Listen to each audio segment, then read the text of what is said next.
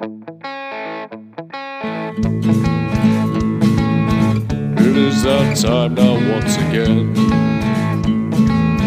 for getting lumped up with my friends. It's Rocker Mike and Rob that you should know, and you'll find them here on The Rock Show. Ooh, yeah, on The Rock Show.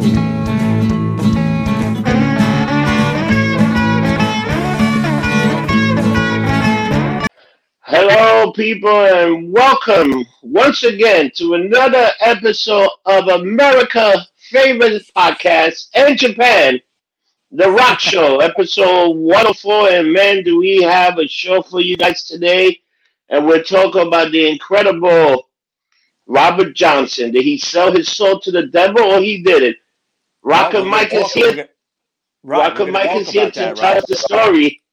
Mike got a story for us, a lot of information. And Mike, take the show on. Let's go. Hi, hello everybody. I'm Rocker Mike, and this is the second week of Black History Month, February 2021. Oh, this is episode 104 also. Right. Last week we talked about what did we talk about last week? We talked about Son House. That's right, Son House. And this week we got Robert Johnson. It's a nice What a little story. segue because they knew each other. Okay, so it works. We are 102 in Japan in the Apple charts last time around. Yep. We're more popular than Meghan Markle and Prince Harry. Just have to mention that. Hey, Mike, you know what's funny? You were talking about this, and they were actually looking for Robert Johnson, and they found Son House. That's pretty funny. Because that's crazy. Yeah, I mean, in those days, news didn't travel fast, and records were wrong, or maybe people didn't believe them because they were wrong so much. So when Son House was being searched for, when they were searching for Robert Johnson, they actually found Son House. And Muddy Waters was kind of the linchpin and all that. Like, he knew where these guys were. So they spoke to Muddy first and then, got to Son House. But that was last week, and this week we're talking about Robert Johnson. All right, so he was born in Hazelhurst, Mississippi, May 8th, 1911, approximately. Remember, these dates are all approximates. His mother was named Julia Major Dodds, and his father was Noah Johnson, though he didn't know about his father until he was a teenager. Okay, his mother, Julia, was married to Charles Dodds, who was kind of like a landowner. Pretty much, he had some property, I think, cotton field kind of thing, in Mississippi. They had 10 children together, but Robert was not one of their kids. She had a little incident on the side, and Robert was kind of like an illegitimate kid, even though Dodd was raising him. But he didn't know this growing up right away. Dodds got into some problems. He took on a lynch mob, basically. Okay. And his deal was he had to get the hell out of town. So he left. Julia left Hazelhurst with the young Robert Johnson for a little while, okay, who was going by the name of Dodds. He didn't use the name Johnson. It was Robert Dodds. Eventually, they would end up, after about 2 years, back with Charles Dodds. He was in Memphis. And he had changed his name to Charles Spencer because I think they were going to kill him. All right. So they were pretty much looking for him, right? That's what it was. I guess he got far enough away. Maybe they stopped looking for him, but he didn't use the name anymore. He had to change his name to Spencer. Julia would leave Robert with his stepfather. Okay. And for the next 8 or 9 years, he lived and went to school in Memphis. And it was here that he developed his love for music, particularly the blues. Robert would reunite with his mother in about 1920 or so. And after she remarried a sharecropper named Will Dusty Willis. So whatever happened with the marriage with Dodd, I guess once he got in trouble, that was done. Yeah. She ended up remarrying, and eventually Robert would come back to her. They would settle in Arkansas and then finally in Mississippi in the Delta area, a place called Robbinsville, which is very important in blues culture. A lot of people passed through there, played there, things like that.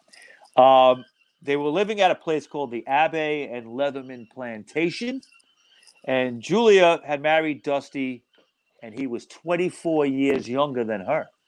Wow. Yeah, Let yeah. me ask you a question. What do they mean by plantation? What is a plantation actually? Well, in the South, okay, they had, people had land, and it was called a plantation. Usually there was like, in slave times, obviously the slaves did all the work, but Yeah. this was in the 1920s. There was no more slavery, but black people in the South still worked on plantations, usually with Okay. cotton fields or some kind of product that was being grown.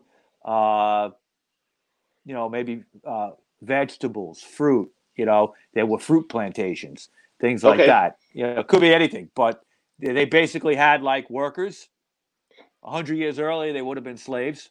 But these were like southern rural blacks working on plantations.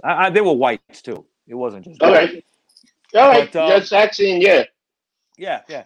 So some of the neighbors called Robert Little Robert Dusty after his stepfather, but he was still technically Robert Spencer at that point.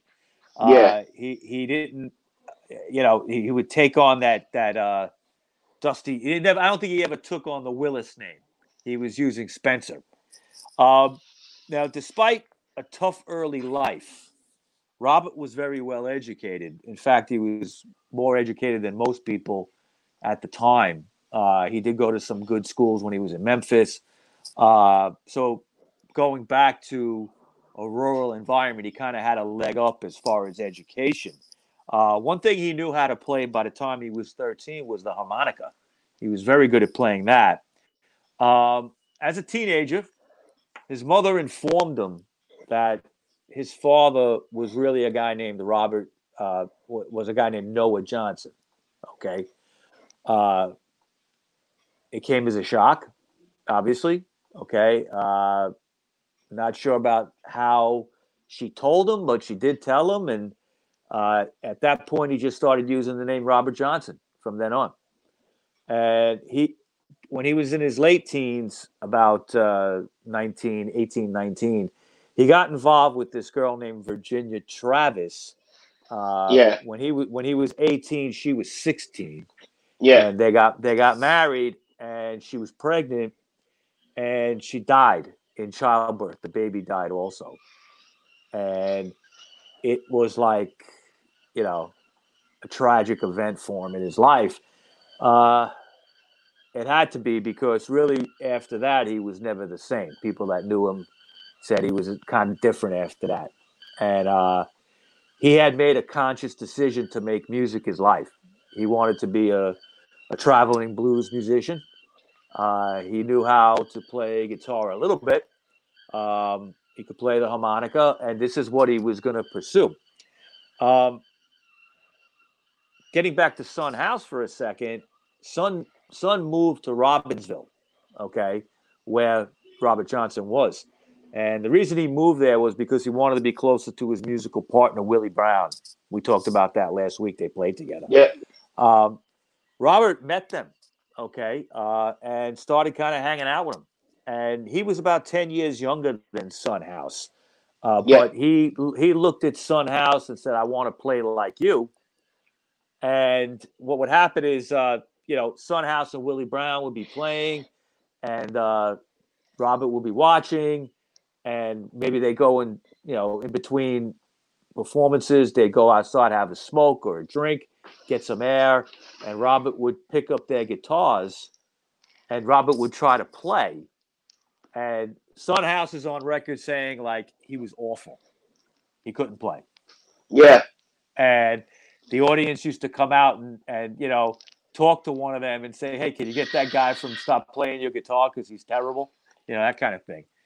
And he was a good harmonica player at that point, but it wasn't really enough to be a blues musician just to know the harmonica. You had to know guitar. Okay. So Robert would leave Robbinsville. And this is when it gets a little mysterious. I mean, so much about Johnson's life is not known. Okay. But you know So what? much. Some people Yeah. are saying the thing with Virginia, the reason some people believe like the relatives of Virginia really think that it was a curse because he was playing. They considered that kind of music the devil's music at that time, also that blues. Yeah. I mean, remember even Son House didn't want to play at first. Yeah, Okay. He thought it was the devil's music. Blues music in 1920s and 30s had a connotation. You were kind of an unsavory person. You yeah, were definitely, you were a womanizer. There were other a musicians, drunk, everything. drunk or even maybe a drug addict in some ways. Or Yeah, I mean, there was always marijuana was always around, but that was jazz musicians too.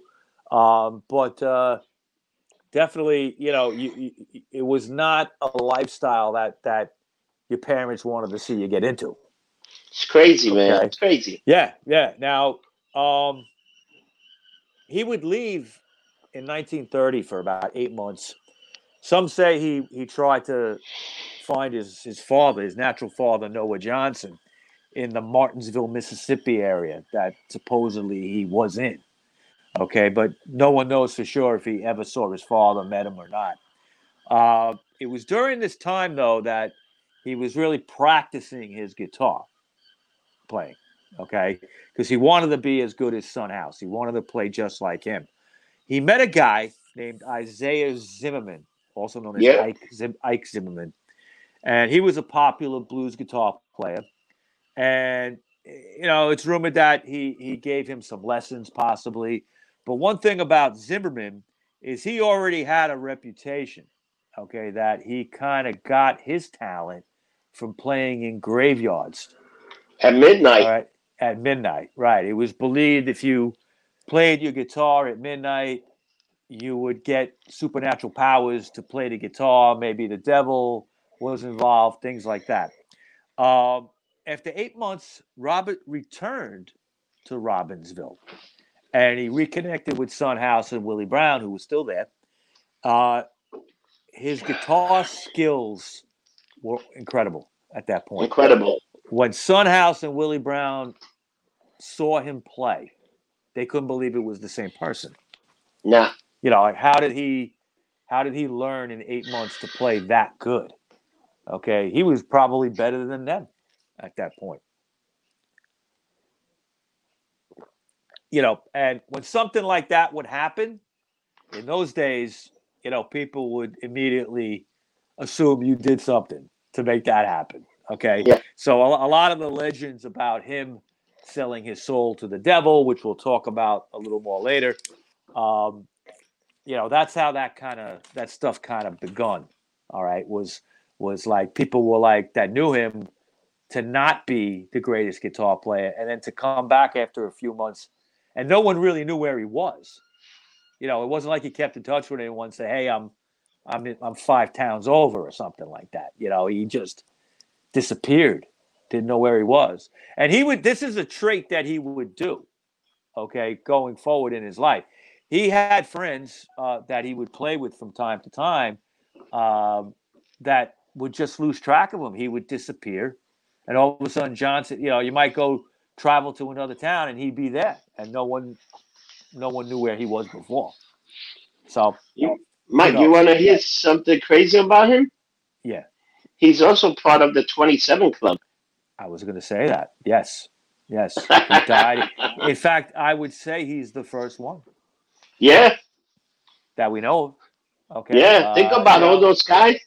That success, maybe they all did a deal too, and that's what they made success. And 27 was the number. I mean, remember, look, if he sold his soul, okay, to play this music, what did this music turn into?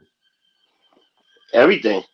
Rock and roll, right? Yeah. So everything. In the 60s, when that whole stream of people, starting with Brian Jones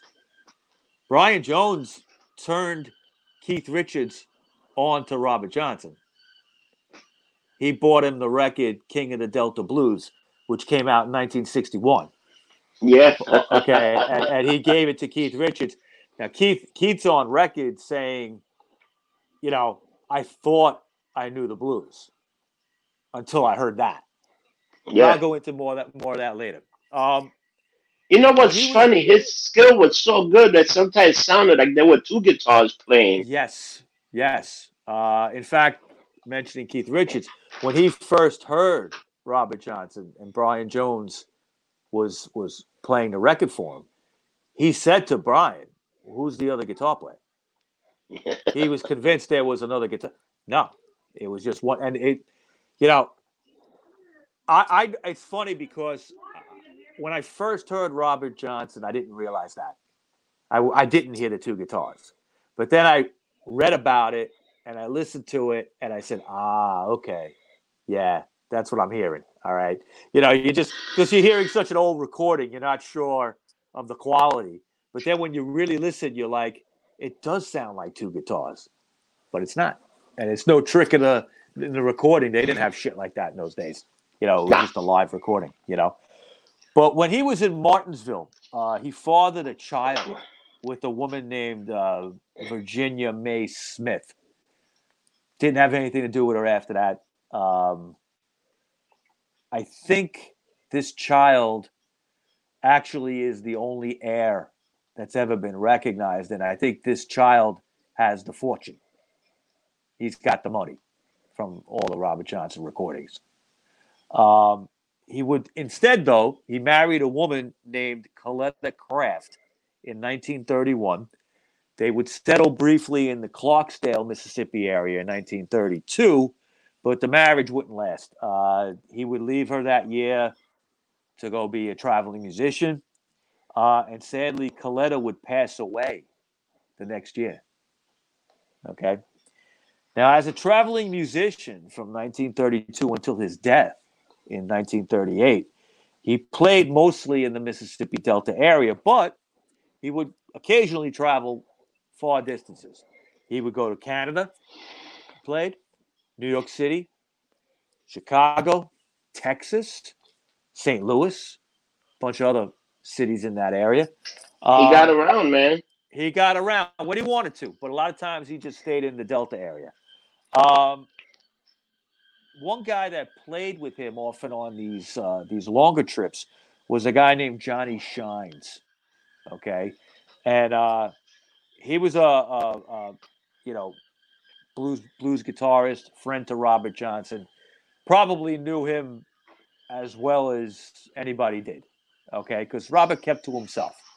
It was hard to really know the guy. He was very quiet, reserved. When he would do his recordings, and we'll talk about this in a minute, he turned around. He didn't want anybody looking at him. Yeah, I heard that too. That was weird. Yeah. Well, you know what? Few people have done that over the years, and I've always felt it's not so much they don't want somebody watching; it's just they don't want anybody seeing how you're playing. All right, picking up tricks that you do. Okay. But what? By him doing that, when he did that recording of that album with those guys, it bounced off from the wall because he was facing the wall, so Yeah. it created some kind of sound. Yeah, there are some theories that he knew about this, that the sound would be a certain way if it bounced off the wall in the corner of the room where he was. I've read different theories about that. Some people say no, that it doesn't matter. There's no way he could have known that, but it's possible. I mean, he was very talented, and I'm sure he knew. One thing too is he had a great voice. Yeah. And his voice was very, I guess soulful is the word, but almost like melancholy.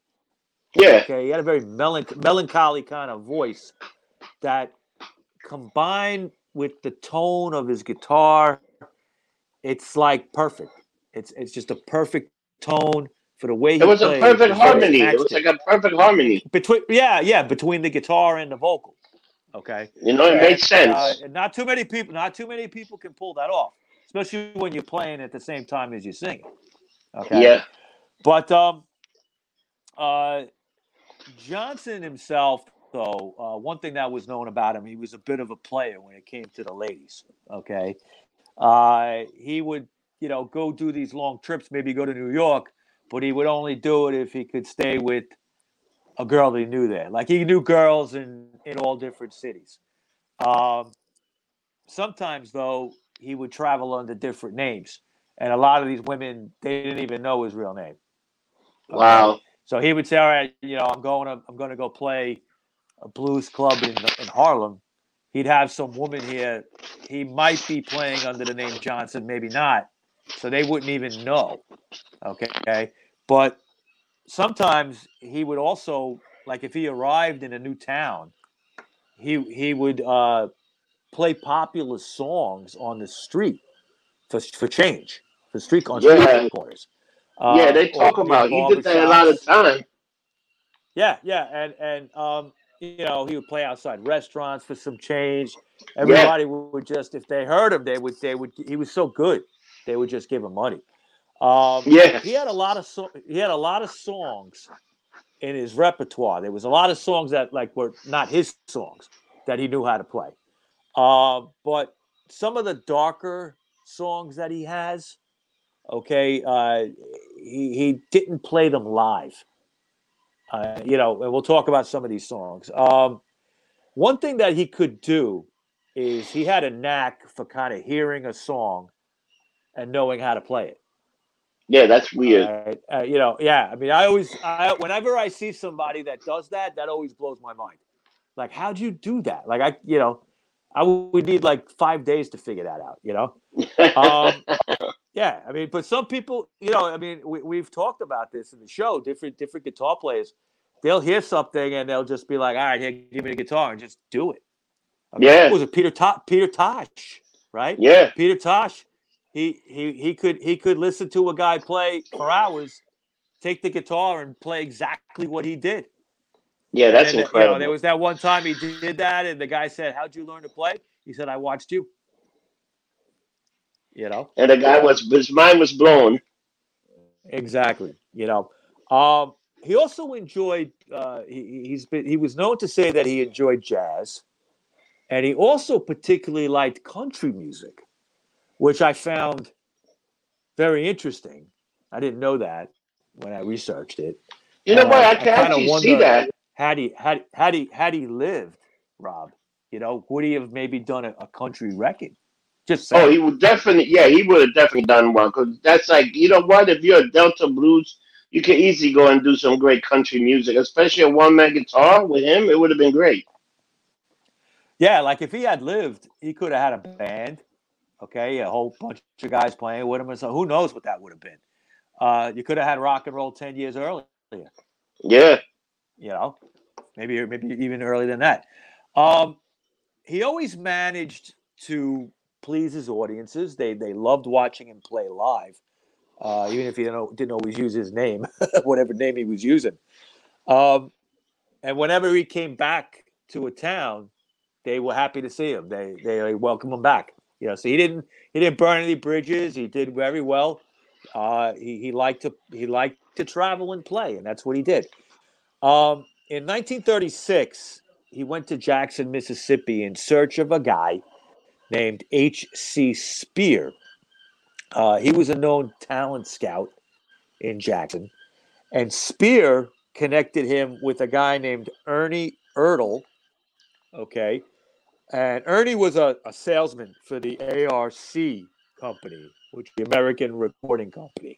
Okay, it was basically a record label. And it was through Ernie that he met Don Law, who offered to record Robert. Yeah. And he would travel to San Antonio, Texas to do a recording. Robert Johnson would only record 2 times in his life. Okay. 29 songs. That's all we got. All right.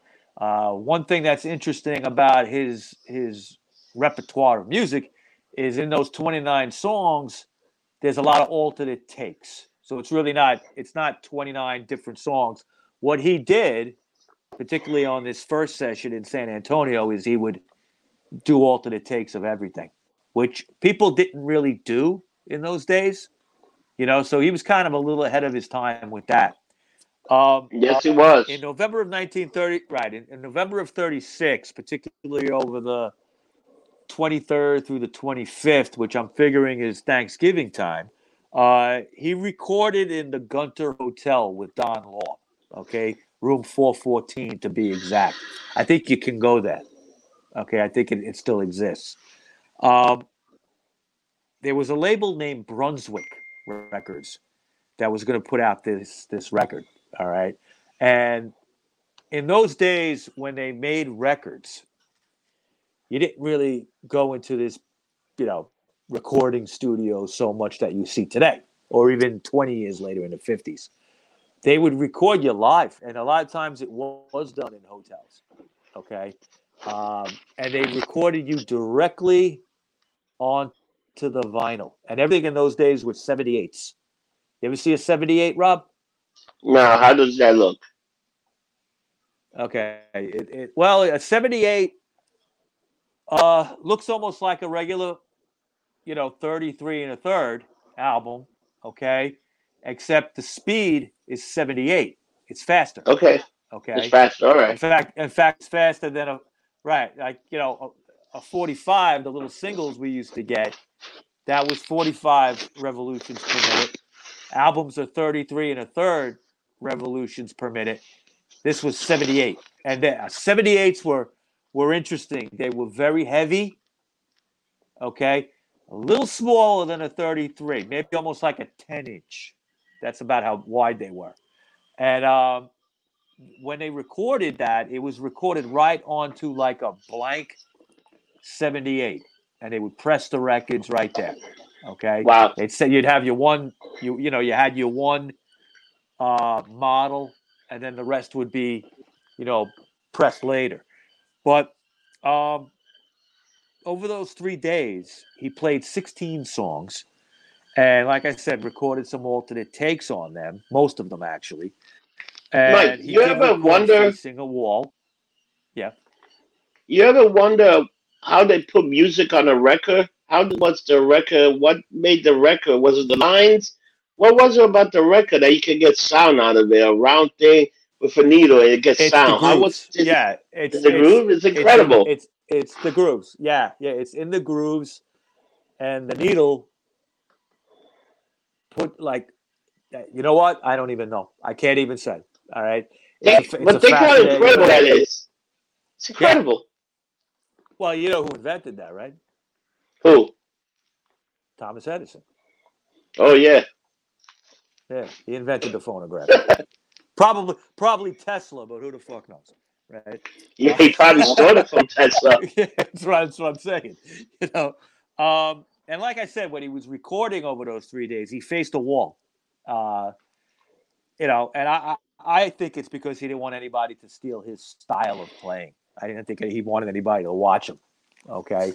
A lot of guitarists have done that. Now, he recorded the song Come On In My Kitchen, Kind-Hearted Woman Blues, I Believe I'll Dust My Broom, Crossroad Blues. He recorded Terraplane Blues, which actually would be the first single released on 78. And then a song called Last Fair Deal. Last Fair Deal Came Down. That's the name of that song. Terraplane Blues was sort of a hit. It actually sold about 5,000 copies in the South. It was sort of a regional hit, and it was in jukeboxes. So people did hear that song. He never got bigger than that. Okay, unfortunately, he wouldn't live much longer. One thing that Don Law noticed is that Johnson could record very easily. He had a sense in the process. He knew how to fit his song into a 3-minute format, which was what the 78 single was, just like the 45s later on. Okay. Basically a 3-minute single. Okay. So he had a knack to doing that. And it was important because, a lot of things were done in one take, and you had to get the song within that 3 minutes. You didn't want to play too long. You had to, get it to a point where it was going to end. So you had to know how long you were playing for. He had a knack for that, so he was good at it. After the hit, which was Terraplane Blues, the minor regional hit, he would then travel in June of 1937 to Dallas, Texas, for a different recording session, another one, same record company, Brunswick. He would record with Don Law again, and this was located in the Vitagraph building in Dallas. The old Vitagraph building actually would become Warner Brothers. That's where they got started, out of Vitagraph. 11 songs will be recorded here and released over the next year. He did some alternate takes on these as well. Now, this is where it gets, we don't know what happened. We know that was in June of 37. By, between that time and August of 1938, he performed live. He traveled around. But on August 16th of 1938, he would die under mysterious circumstances. It was near a place called Greenwood, Mississippi. His death was never reported publicly, and no autopsy was done of him. In the years past his death, there was just many legends about it developed. What happened to him. So the one that's pretty much accepted these days is that he was poisoned by a jealous husband of a woman he flirted with. Yeah, that's what you hear all the time. Yeah. Now, basically what happened was, if you believe this story, is he had been playing for a few weeks at this country dance near Greenwood, Mississippi. And Johnson one night, I think on stage, flirted with this married woman, okay? And her husband got pissed off. He got angry. He supposedly poisoned a bottle of whiskey and made his wife give it to Robert Johnson. Now, whether she knew it was poison, I don't know, okay?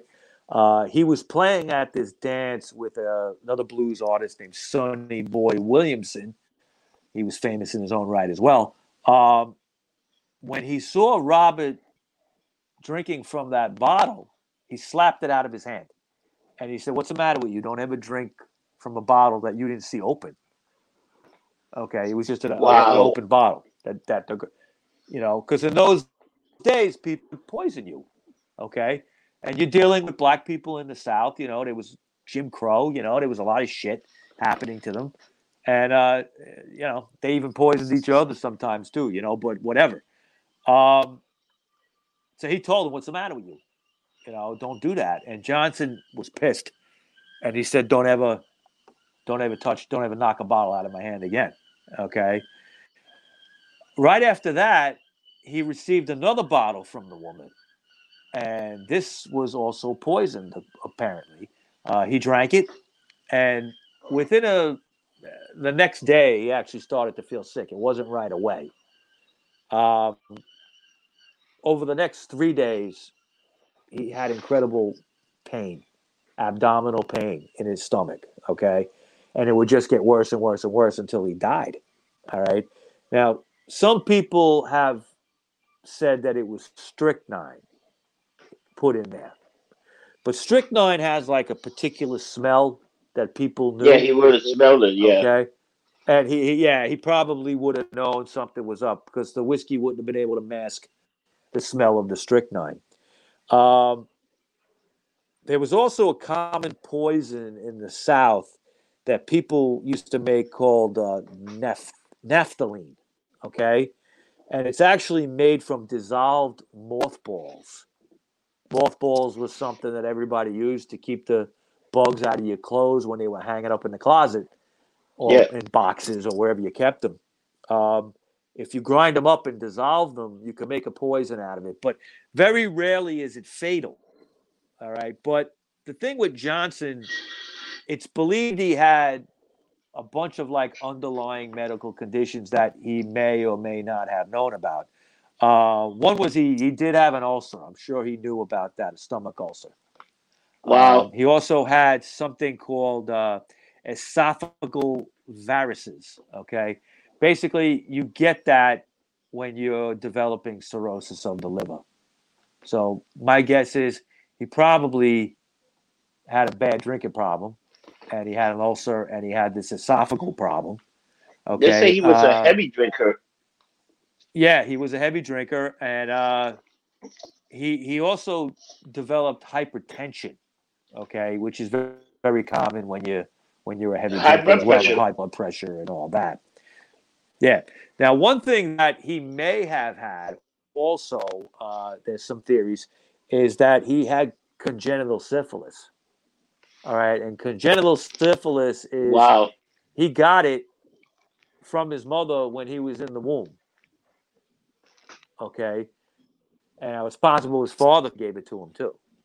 Okay, when you have, if one of the parents has syphilis, it could be passed on to the Yeah. kid.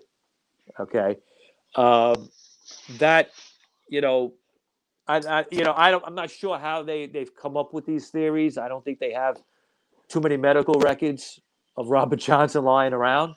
Okay, people have tried to do a lot of research. I know that's one thing that's been thrown out there, that he might have had that. Now, officially, well, when he died, all right, he basically, the witnesses said, because he died on a kind of like a farm. Okay, he was staying on like a house on a farm, and the person that owned the farm said that he was bleeding from his mouth for 2 days. Um, why he didn't go see a doctor or anything, I don't know. Okay, I don't know if one was ever brought to him. Okay, so it's all very mysterious. Now, officially, the location of Robert Johnson's grave is not known for sure. Okay, research that was done in the 1980s and 90s tracked his grave to a place called the Mount Zion Missionary Baptist Church near Morgan City, Mississippi, and it was actually an unmarked grave at the time when they discovered it. But Columbia Records believed this to be the place. Columbia Records would release his music in the 60s and going forward. They basically put a giant obelisk right there as a marker, and they listed all his songs on the obelisk. All right. Now, there's two other places that are recognized as possible grave sites. One is in Quito, Mississippi, and one is called the Little Zion Church, and that's actually near Greenwood, where he passed away. Okay, and they both have markers there as well. So there's three places you can go if you're looking for Robert Johnson's grave. No one really knows for sure. You want to hear something that he did that nobody else did? I'm sorry, what was that? You what's another thing that he did that nobody else did? What? He played Carnegie Hall. I knew you were going to do that, and I'm going to bring that up in a minute. But first, I want to talk about first, we're going to talk about a little conspiracy here, the devil legend. Okay. Yes. Now, we talked about it earlier that he supposedly sold his soul to the devil, and it was done at the crossroads, possibly the crossroads of Highways 1 and 8 near Rosedale, Mississippi.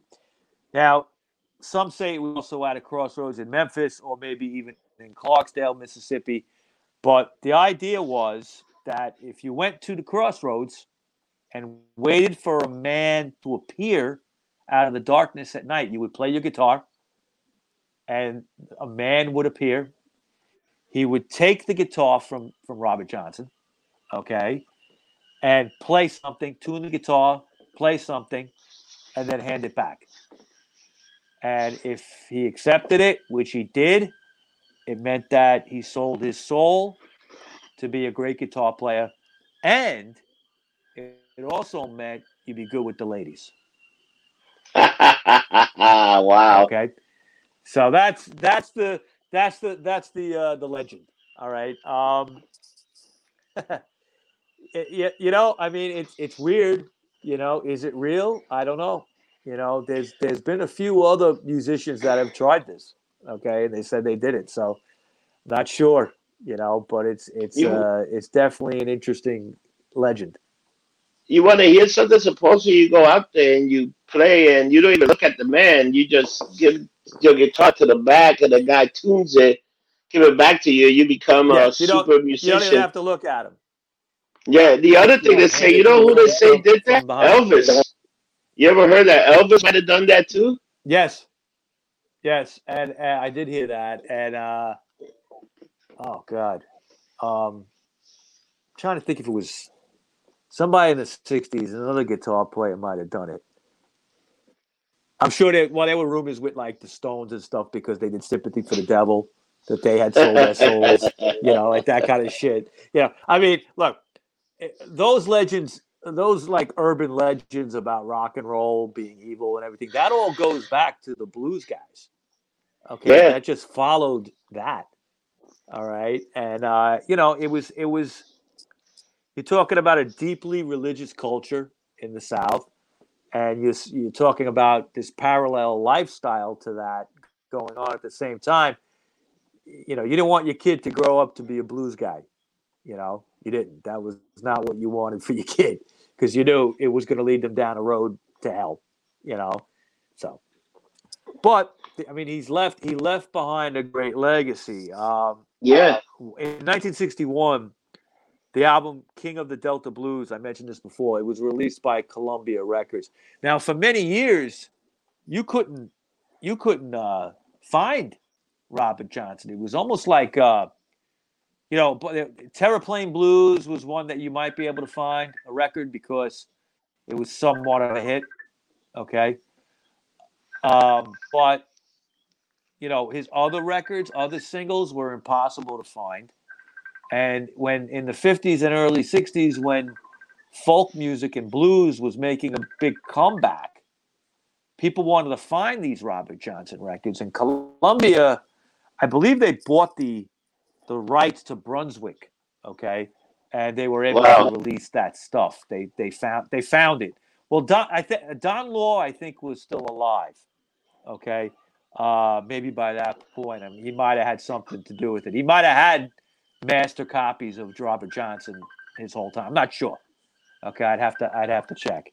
Um, but like I said, Brian Jones introduced Keith Richards. All right, and he fell in love with Robert Johnson. The Stones covered "Love in Vain." They covered "Stop Breaking Down." Okay, and Richards always said, if you want to really know the blues, you got to know Robert Johnson. Forget everybody else. Okay. The White Stripes would do a great version of Yeah. "Stop Breaking Down" as well. Um, Eric Clapton covered his music. Robert Plant, Bob Dylan, big Robert Johnson fan, and John Hammond. Okay, I'm going to talk about the Carnegie Hall thing now. Keep in mind, John Hammond discovered Bob Dylan. Okay, Yeah. so this is important. In '38, Don Law had recorded Johnson and met Columbia Records talent scout John Hammond Jr. Okay, now John Hammond Jr. discovered Billie Holiday, Count Basie, later on Aretha Franklin, and later on Bob Dylan. But Hammond was putting together a concert um, called "From Spirituals to Swing" in 1938, and it was supposed to be a history of American black music. Yeah. Right, and on the bill was the Count Basie Orchestra, Albert Ammons, Joe Turner with Pete Johnson, Sister Rosetta Tharpe, Jimmy Rushing, the Golden Gate Quartet, and Robert Johnson. It sounds Okay, fantastic, the whole now show. Hammond put him, yeah, but Hammond put him on the bill, but his appearance was not confirmed at all. Okay, I think they were trying to find him basically. Uh, they haven't put out a request to find Johnson and see if he could come.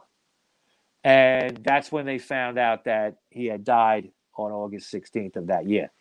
And he was 27, like we talked about.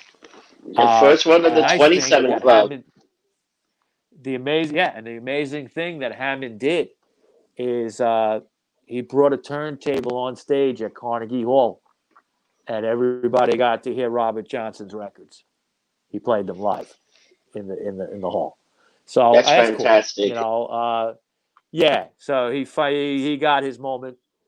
He didn't live to see it, but his music got heard by a lot of people, and I guarantee you, people that were there,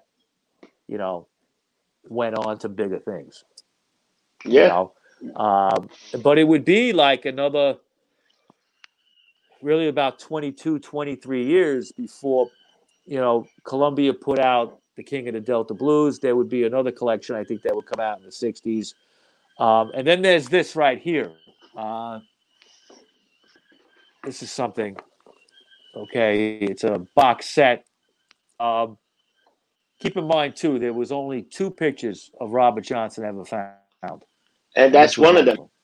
Okay. Yeah. There's only 2 existing pictures. This is like a studio picture, okay, I guess for Brunswick, I guess, when he was recording with them. And all the songs are here. It comes with, this came out, I think, in 1990. And it actually won a Grammy, this collection. Wow. It's got a nice book. It's actually got the lyrics to the songs. This is the only other picture. Can you see it? Yeah, I see it. Fantastic.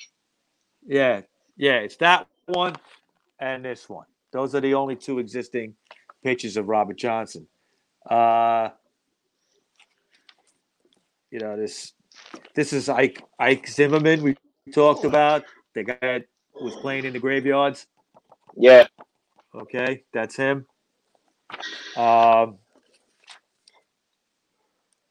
Here's a picture of Howlin' Wolf, okay, who we're going to talk about next week. Yeah. And I believe he might have known Robert Johnson as well. All these guys knew each other. There's Son House. Yep. Okay, you see that. But this is a really good book, and it's cool because it's got words and everything. But it's a 2 CD set, and I you could always tell a serious music lover if they got this in their collection. I've seen this in so many people's houses. This collection, it's very cool. So that's all I got for you today, Rob. Robert Johnson. My God, man. We wouldn't have rock and roll without him. We wouldn't have rock and roll without the guy. What an incredible history, and the way you told the story, great work, Mike. Because I know there wasn't much about him. I saw a documentary. I saw an HBO one, and I saw another one that was you recommended. Both of the I even saw the one on Netflix, and they were very similar. The story that it wasn't bad. You know what? This guy was a pioneer. He was a pioneer. Absolutely. He was a great fucking Delta blues guy. But from him, it's where we got all this great music, guitar playing, and rock and roll. And dude, the guy was a legend. And he was the first guy in the 27 Club. Yes, he was. And it might, people might have been cursed after that. Yeah. So, yeah. Hendrix, everybody. Yeah, I mean, but I always like to. One thing we've done on the Rock Show since the beginning is we've always talked about certain bands or musicians, certain people that are like important points in the continuing thing of rock and roll. Okay, people that you look at them and nothing was the same after that. No. Okay, he's one of these guys. He's one of these guys. Okay, had Brian Jones not found that record, Keith Richards didn't know, and he didn't know blues till later on. It might have been different. Yeah. If it would have been a whole Johnson's different music world. was lost forever. Yeah, it would have been totally different. I mean, because big influence to so many people. I mean, Muddy Waters. Okay. Yeah. Which I think we're going to do a show. We're going to do a special show on him later on in the year. if Johnson wasn't around before him, you wouldn't have had Muddy. You wouldn't have had B.B. King. It would have been different. Yeah, you wouldn't have none of that. It would have been a whole different. Yeah. It would have been a whole different thing. All these guys, B.B. King, everybody, man. These guys all came from the blues, man. Hooker, Buddy Guy. Yeah, I mean, Buddy Guy. So many of those guys. Yeah. And sadly, a lot of these guys are no longer with us too. Yeah, it's a shame. There aren't too many people around anymore doing this kind of music. I mean, there's some, but the old time. I mean, I could sit down and listen to a Son House record. I just love Son House. Robert Johnson too, but I also like Howlin' Wolf. I also like Willie Dixon. Guys I like Leadbelly. I like Leadbelly. To me, it's one of those Leadbelly, Charlie Patton. Yep. You always say you like Leadbelly, Charlie Patton. So many of these guys, and the blues have been documented very well. As far as a genre, there's so many books about it. You could just go crazy. Yeah, there is. There's a lot of history you get, and it's probably the most interesting of all. Yeah, it's the beginning. If you love popular, it's really where it got started. So next week we're going to have Howlin' Wolf. Can't wait! Very excited. Find me on social media. Yes, it's going to be a good show. If you want to find me on social media, I am on Instagram, RockerMike212, RockerMike3 on Twitter. And I am on Parler, Rocker Mike. I'm on MeWe under Rocker Mike. I'm on Facebook under Michael Baker. And then the Rock Show Podcast has a group page called the Rock Show Podcast group page with Rob Rossi and Rocker Mike. Check that out on Facebook. Join up. We got more members, man. More people are joining. More people are joining up. Have you looked? You saw more people are joining up. Every day I approve a few people. I just go there and approve it, Yeah, me too. Yep. So it looked like we're looking up, man. Where can we find you, Rob? And you can find me anything lumped up, getting lumped up, Instagram, Facebook, Twitter, YouTube, and even the whatchamacallit, the webpage. And we also got T-shirts, we got merch, and another big thing that I'm really trying to get you guys to get, if you like the show, go on to Anchor and donate some cash so we can buy some equipment and get better material so we can do better shows, The bigger the show, the better. More audio, more video, and more graphics. Right now, we're on a very low budget, but you know what? People are coming around. We get a lot of people coming to the show. We get people they're telling us, hey, can I be on that show? Yeah, we do. We do the best with what we got, right? Yeah. And you know what? For a bunch of guys that are not too super technically savvy, we do pretty good. Yeah, we do okay. We keep it interesting. We keep it interesting. Stupid faces. Yeah. All right. See you guys next week. And remember, Rob? Don't get drunk. Get lumped up. See you next week. All right, cool.